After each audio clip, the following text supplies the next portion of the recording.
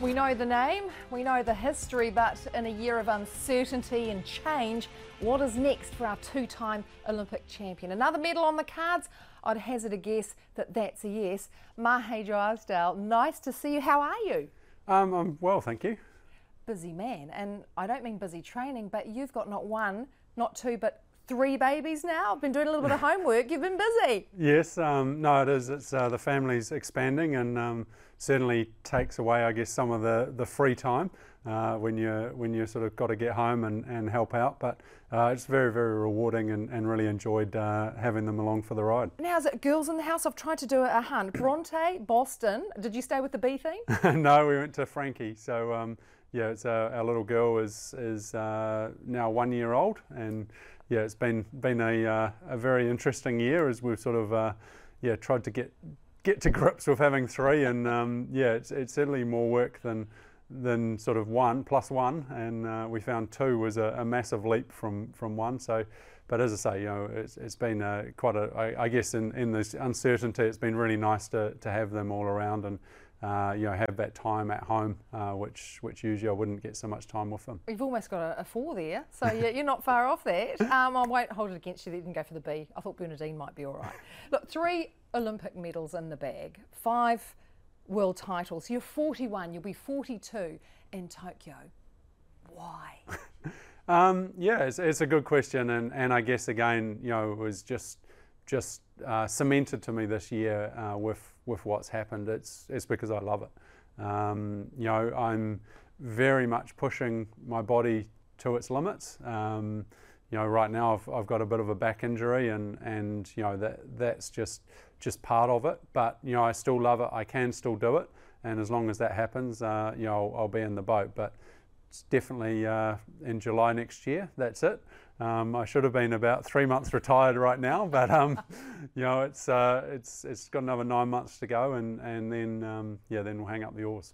So apart from 3 kids getting out of bed in the morning, it's the love of it, the passion, and there must be the belief that there's more. Yeah, there is, and you know, that's I guess the almost the motivation thing is you know, trying to do what people have never done before. You know, I think the oldest Olympic medalist was 42 in the sport of rowing, and obviously, you know, I was going to be 41, but now it gives me the opportunity to go and take that mantle at 42 and a half. So, you know, those are the little challenges, I guess, that you know, help sort of push you along. You know, there's still, I still believe I can do it, and you know, that's why I'm still here. If I don't have that belief, then it's time to hang up the oars. Well, you're still here, and there was question that we didn't know what was going to happen with the Olympics. It was postponed, COVID hit, and threw everyone a big curveball. You've got an amazing blog, and it's very personal. And at one stage you were writing how you were, as you mentioned, close to retirement, 120 days out from retirement, and you felt like you were so close to the summit. You were this close, and all of a sudden you went sliding all the way back down to base camp. Can you talk us through the process of that, and how you digested all that, and what impact it had on you? Yeah, it was a really weird sort of a process, I guess, because I went into, you know, COVID with almost, you know, there was almost an advantage we had in New Zealand, or that's what I felt. I'd just been to Europe, came back and was in really, you know, really good form. I was really pleased with where I was going, and I thought, you know, this curveball that's been thrown at us, this is just playing into my hands, because you know, everyone's got to deal with this. Mentally, you know, I back myself as being, you know, very, very strong. I've obviously had the experience. You know, I can deal with this. You know, in New Zealand we're sort of immune from it. We don't have COVID like they have in Europe. You know, this is gonna give us a massive advantage. And then about 2 days later, you know, they said, oh, the Olympics is postponed. And then, you know, the lockdown happened, and you know, suddenly we were at home, we couldn't train, and I was just like, I just completely, I've never been like this in my life, just completely lost all my motivation, and I was just like, I don't know if I can do it again. You know, I don't want to do it. I was out training one day, I turned around and I rode home. I just didn't have the heart to do it, and you know, I thought, okay, well, you know, this is it. You know, this is the moment that I just don't have that passion, I don't have that drive, and that's the time that you retire. And I kind of thought, okay, well, I guess I got to assess things. You get a bit of time in lockdown. So, just really, I guess I almost switched off from rowing for a few weeks and just really spent time with the family, and I actually loved it. Just having that time to sit down, to enjoy the family, just not worry about anything else. There wasn't sort of the thought of anything else, and I just said to myself, look, you can't make a decision right now because it's not the time. We don't even know if the Olympics is going to happen, when it's going to happen, all that sort of stuff. So as the weeks went on, things became a bit clearer. It was set that there was a date a year in advance. We still didn't know whether it was going to happen or not, but I guess that's where I started thinking about it and the reason that I was doing it. And I was like, the reason that I'm doing it is not to go to Tokyo. It's because I love it. And again, that's when I started thinking, more closely, I guess, around that. What is it that I want to achieve? Why do I want to do this? And so that sort of became quite strong again. And as soon as I got back rowing, it just reminded me of why I loved it, what there was still to achieve. And, so it was actually, again, I made a complete flip from sort of, I'm going to retire, I can't do this, to actually, no, I do love this and I want to keep going. And, then have to reset all your plans and your goals and all that sort of stuff. But, it actually came out of that with a even more positive, because I thought, one, there's going to be still a heap of uncertainty over the next year, and I can deal with this. It was definitely the right decision to postpone the Olympics. There was just no other decision they could have made, and probably the fact they held out for so long was almost the wrong thing. They probably should have just made a decision early. And then I thought, actually, now I've got 16 months, and that can be quite an advantage for me, because I've just come out of the 8. I want to go back into the single, and it's going to take me some time to build up. So it sort of went from being a real positive to being a real negative to back to being a real positive. And I guess that's where I'm at the moment. Still very motivated, want to do it, and know it's almost having that end goal in sight makes me more motivated, because I know that I can put absolutely everything into it. I don't have to save anything for post sort of August 1 next year. Yeah. Maha, you say you went for a row and you turned around and you rowed back. Was that because the fear of COVID and the unknown, or the doubt that you didn't think you had another year in you, that you couldn't make the next Olympics? Yeah, I think it just happened to be that it was around that time with just so much uncertainty, and I was just like, well, what am I doing this for? Like, why? And I was actually out on the bike, because we couldn't row at that time, and I was just like, I just don't want to do this. Sounds like you had a serious case of the wobbles. Yeah, it was. It was, it was shocked to me, because I've never been in that position. Like, yes, some days you're like, oh, it's raining outside, I don't want to get out to training, but I've always pushed myself, got out there and done it. This time I was just like, no, I just don't have it in me. I don't have the motivation to push myself, and that's when I thought, okay, this is the end. Which is an unusual position for you to be in. So when you wrote the blog and you were going through that time reconnecting with family and having that nice reset, was the blog cathartic? Was it nice to actually stop and take a breath? Oh, definitely. And that's part of the reason I wrote it. It was just really, I guess, a download of everything that I was feeling. And initially, I sent it to Juliet and I said, what do you think?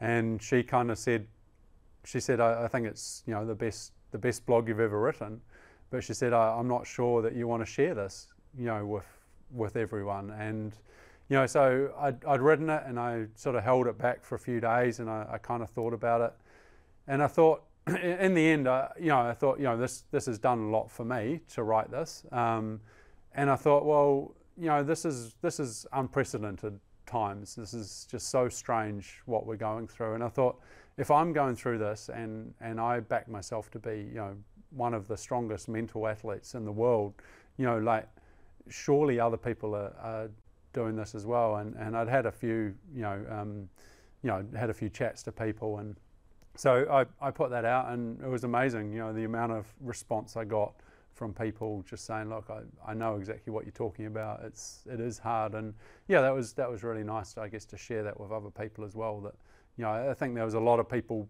you know, putting out things like, you know, well, this will only make us stronger, and you know, I'm sure there were some athletes like that, but I think ultimately most people, you know, were struggling, and that was a bit of a front. So, you know, I think it was nice just to be completely honest. So Juliet, your wife, of course, a successful rower in her own right. What was her messaging to you? What was she telling you?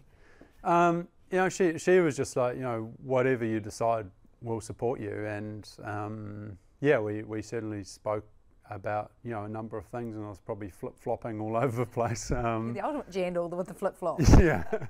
So yeah, it was interesting times, but no, she was very, very supportive, and you know, it's great to have someone that understands it as well. So let's talk Olympics. There's a very real possibility, after what we've discussed about the curveball that is COVID, that you may get to the Games without having competed against anyone internationally. No international regattas, and really not having any idea of how good or indifferent anyone else is in the world. What a bizarre situation. Yeah, it is, and you know, that's just the reality of this whole, you know, this whole situation. It's very, very weird. And is that unnerving, or is that a bonus? Thinking, you know, I've got my blinkers on, I don't know what anyone else is doing, I'm just going to do my thing, or is it a bit of a, ooh, he could be really good and this could really be bad for me? Yeah, it's interesting. I guess, you know, like in Europe, they've just had the European champs, so there will be racing next year, but we're probably not going to be involved. I think the strength we have as a team is, you know, we have, you know, multiple world champions within our ranks, and we have, you know, a very, very strong squad. So we'll know how fast we're going, and that's, you know, that's really the key thing, because that's all you can control. So whatever the others are doing, you know, that's sort of beyond our control. But we'll know going into Tokyo where we stand. It's just, if someone else is doing something special, well, we won't know that. But you know, again, I think that's an advantage from my perspective. I've got that experience that you know, I'm almost looking forward to it. You know, like I think it would affect other people more than it would affect me.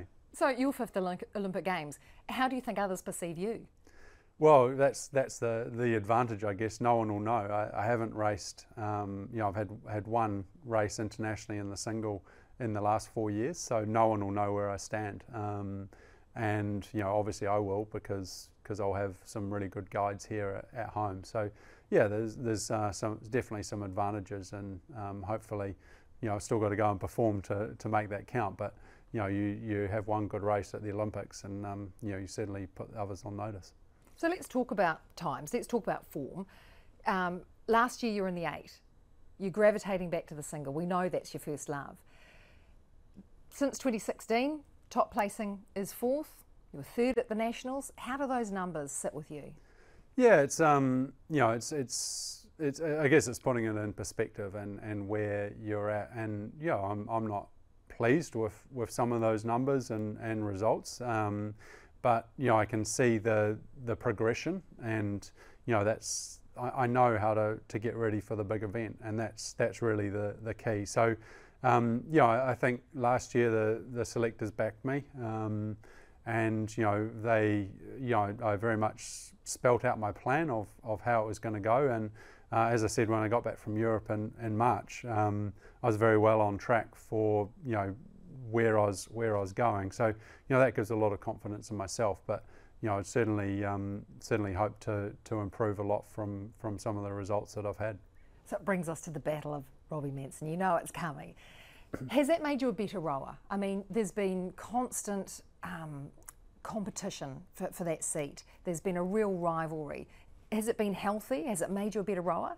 Yeah, I think competition always is healthy, and again, like it's that yardstick. So I know exactly where I stand. You know, compared to the best guys in the world. So although I haven't raced a lot of those guys, you know, directly, I can very much compare, you know, what Robbie has done compared to them, and you know, if you look at his results, you know, through a lot of his races, you know, he's been pretty dominant in this cycle. So you know, I know very well where I stand against him, and you know, therefore, you can sort of deduce of where you're probably going to stand against the rest of the world. And that's been great for me to be able to figure out what I need to do and where I need to improve. And that rivalry probably is similar to you and Rob Waddell.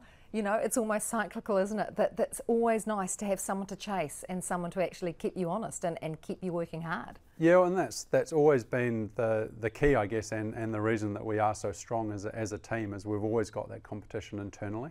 And throughout my career, I've had the women's double, and we've battled it out. Different women's doubles, throughout that career, but that competition has always, put us both in pretty good stead. And we've currently got the world champions in the women's double, so it's a really good yardstick as well to keep looking at on a daily basis. Train with them a lot, and that's within the whole New Zealand team. That's what we do. We match up against quality crews, and as I say, we've got a lot of world champions at the moment that we can compare ourselves to. So you're never in doubt as to where you stand. We do have the heritage, absolutely. If we can crystal ball gaze, if for example you didn't have that single seat, where would you be? Yeah, that's tough. Like it would be, I guess wherever. And I've had some experience in the last few years where I didn't get that single seat and been in the quad and the 8, and both of those I immensely enjoyed. I guess the key to making the decision to go back into the single was about the control. In those bigger boats, it's you only make up a quarter or an eighth of a crew, and you don't have that control as much, and that confused me, I guess, especially in the 8 was I can't put our finger on why we're at 99% in that final. I don't like not knowing, I guess. So yeah, that was the main thing. But I'd very much look at going back into one of those boats if I missed out on the single. I guess in the single you're only accountable to yourself. You are, and that's the beauty of it. You live and die by the sword, I guess.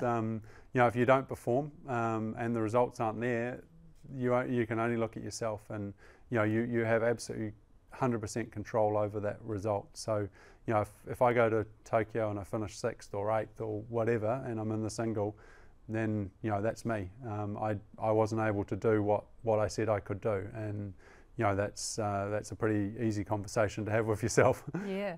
So what does success look like for you, Mahe? What is a successful campaign for you in Tokyo? A successful campaign for me is to go out and perform at my absolute utmost in that final, and have a race that I'm proud of. As we've seen in the last couple of years, the single was tight at the moment. So that could mean a gold medal, it could mean 6th place, or could mean 8th place. That's how tight the field is. But as long as you can look at yourself in the mirror and say I gave it my all, you'll be happy. And I guess in Rio, that was we had about 90 seconds before the result was announced, and in that 90 seconds, that's effectively what I came to the conclusion.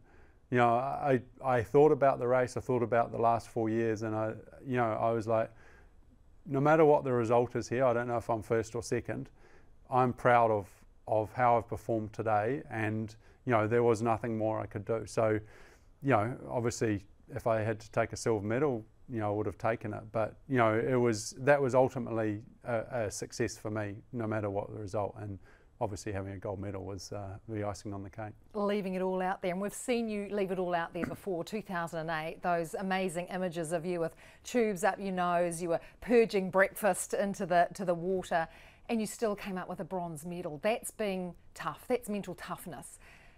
Are you mind fit? Yeah, I am, and that for example, again, that one's really hard for me because I was proud of the way I raced that day. I gave it everything I could, and probably more. I've never been in that position ever again. Like, I've never raced that hard, to my limits like that. But when I digested that result, it became clear that I wasn't absolutely the best I could be through that cycle. And you know, I'd been doing enough to win, but I could have been better in Beijing, and you know, that's what I really struggled to live with, I guess, over the next few years. So I was very, very proud of that medal at the time, but you know, when I digested it, I was really annoyed with myself because I realised there was more I could have done. And you know, in saying that, that was enough probably to reset, and that's probably what got me the success that I did. You know, if you look at 212, you know, I had a serious back injury which kept me out of the boat for a year. You know, I had 2 bike crashes leading up to that. I had 1 bike crash that was 6 weeks out from the Olympics. I couldn't row for 3 weeks. Yet I showed up in London and I won. I also won, you know, the year before.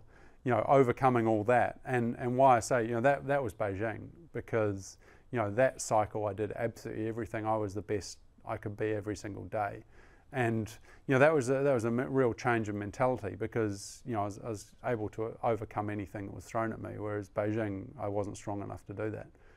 So yeah, I got a bronze medal being sick, but you know, had I prepared like I did for London, you know, I would have won a gold medal and been sick. You know, and that's still hard to live with. You know, and I probably the most I thought about that was that week of London.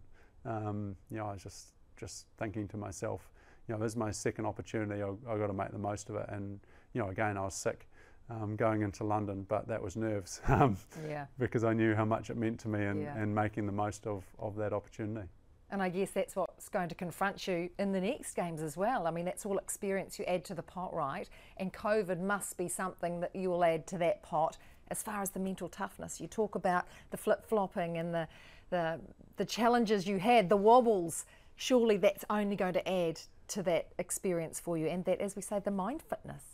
Yeah, I think a lot of that is just about you know, going forward with, you know, like we don't know that the Olympics is going to happen next year. There's, you know, I'm pretty certain it is, because they're going to do everything they can to make it happen, but it might not. And I guess for me, I'm just like, okay, well, it happens or it doesn't, and it doesn't change the way I prepare, because I'm assuming it's going to happen and I'm doing everything I can. But if you even have that shadow of doubt in your mind as an athlete that, oh, maybe it won't happen, you know, you're not going to go out and push yourself every day. So I guess that's where I'm, you know, probably telling too many secrets here. I'm hoping some of my competitors, you know, they're going to have that flip-flop. Well, should I push myself? Well, is it worth it? You know, it might not even happen. You know, you have those doubts in your mind, and that can be, you know, absolutely devastating. I think what we will see next year, you'll see results you don't expect. You know, there'll be athletes that, you know, potentially won at the world champs that are going to be out the back door. You're going to have athletes that you've never heard of before, you know, up the front of the field. And the reason for that is, you know, it's how they've dealt with the situation, dealt with them. And, you know, there's a lot of restrictions around the world that we have no control over. You know, that lockdown, we had no control over it. We couldn't row for, you know, 5 weeks. And it's how you deal with that. I didn't deal with it very well at the time. You know, I know that, you know, if that happened again, I'd deal with it very differently. But it was 16 months out. So that's not going to affect me hugely in the scheme of things. If that happened to me 3 weeks out, you know, that could have lost me the gold medal, you know, the way I dealt with that. So, you know, those sort of things are all, you know, we've just got Europe going into lockdown again now. So, you know, that's going to affect those athletes, you know, on the way they can train. So, yeah, there's a lot at play in the next. There? But you sound very measured. You sound very at peace with it, yet very focused. And you know that you have the belief and the passion and the love, clearly. Have you thought about disappointment? Have you thought about what potential failure could look like for you and how you would handle that? Or is that something that is just in another realm? No, I don't think about that at all. You know, I guess if that happens, I'll deal with it. But, you know, what I can control is being the best I can be and showing up and performing at my best at the Olympics. And again, if that's not good enough, that's not good enough. You know, I'll accept that. But you know, I'm still pretty confident that it can be good enough, and you know, that's where I'm putting my energy at the moment. Brilliant. Well, just to practice a fast finish, let's think that we're in the final 50, we're upping the stroke rate, and we're going to do a quick fire with Mahi Drysdale, all right? We're going to have 7 questions, and it's just a quick fire. No wrong answers. All right, number 1. The Olympic rings tattoo, yay or nay? Nay. Nay. What is one thing that would surprise us about you? Not very quick. Without giving away too many trade secrets? I'm a master procrastinator. Really? Oh, not on game day, we hope. In a 100-metre race, who would win, you or Rob Waddell? This is on foot. Probably Rob. What about you and Juliet? Me. Oh, she's not going to be happy with Not that. swimming though. She'll You'll beat me in the pool. Oh, you'll be in the dog box when you get home. If you could win gold in any other Olympic event, which event would it be? Probably cross-country skiing because I just love it. Oh, it's lovely. Any code? What's your favourite sports team? Who do you follow? I follow. I absolutely love sport. If I had to choose one, probably the Chiefs. Oh, Chiefs Mana, love it. And finally, you can get a boarding pass to anywhere in the world. It's not for work, it's for play. Where's your boarding pass to? Seychelles. Ooh, warmth, sun, sea, I love it. Mahi Drysdale, it has been a pleasure. We're proud of you and all the very best for your campaign moving forward. Thanks a lot.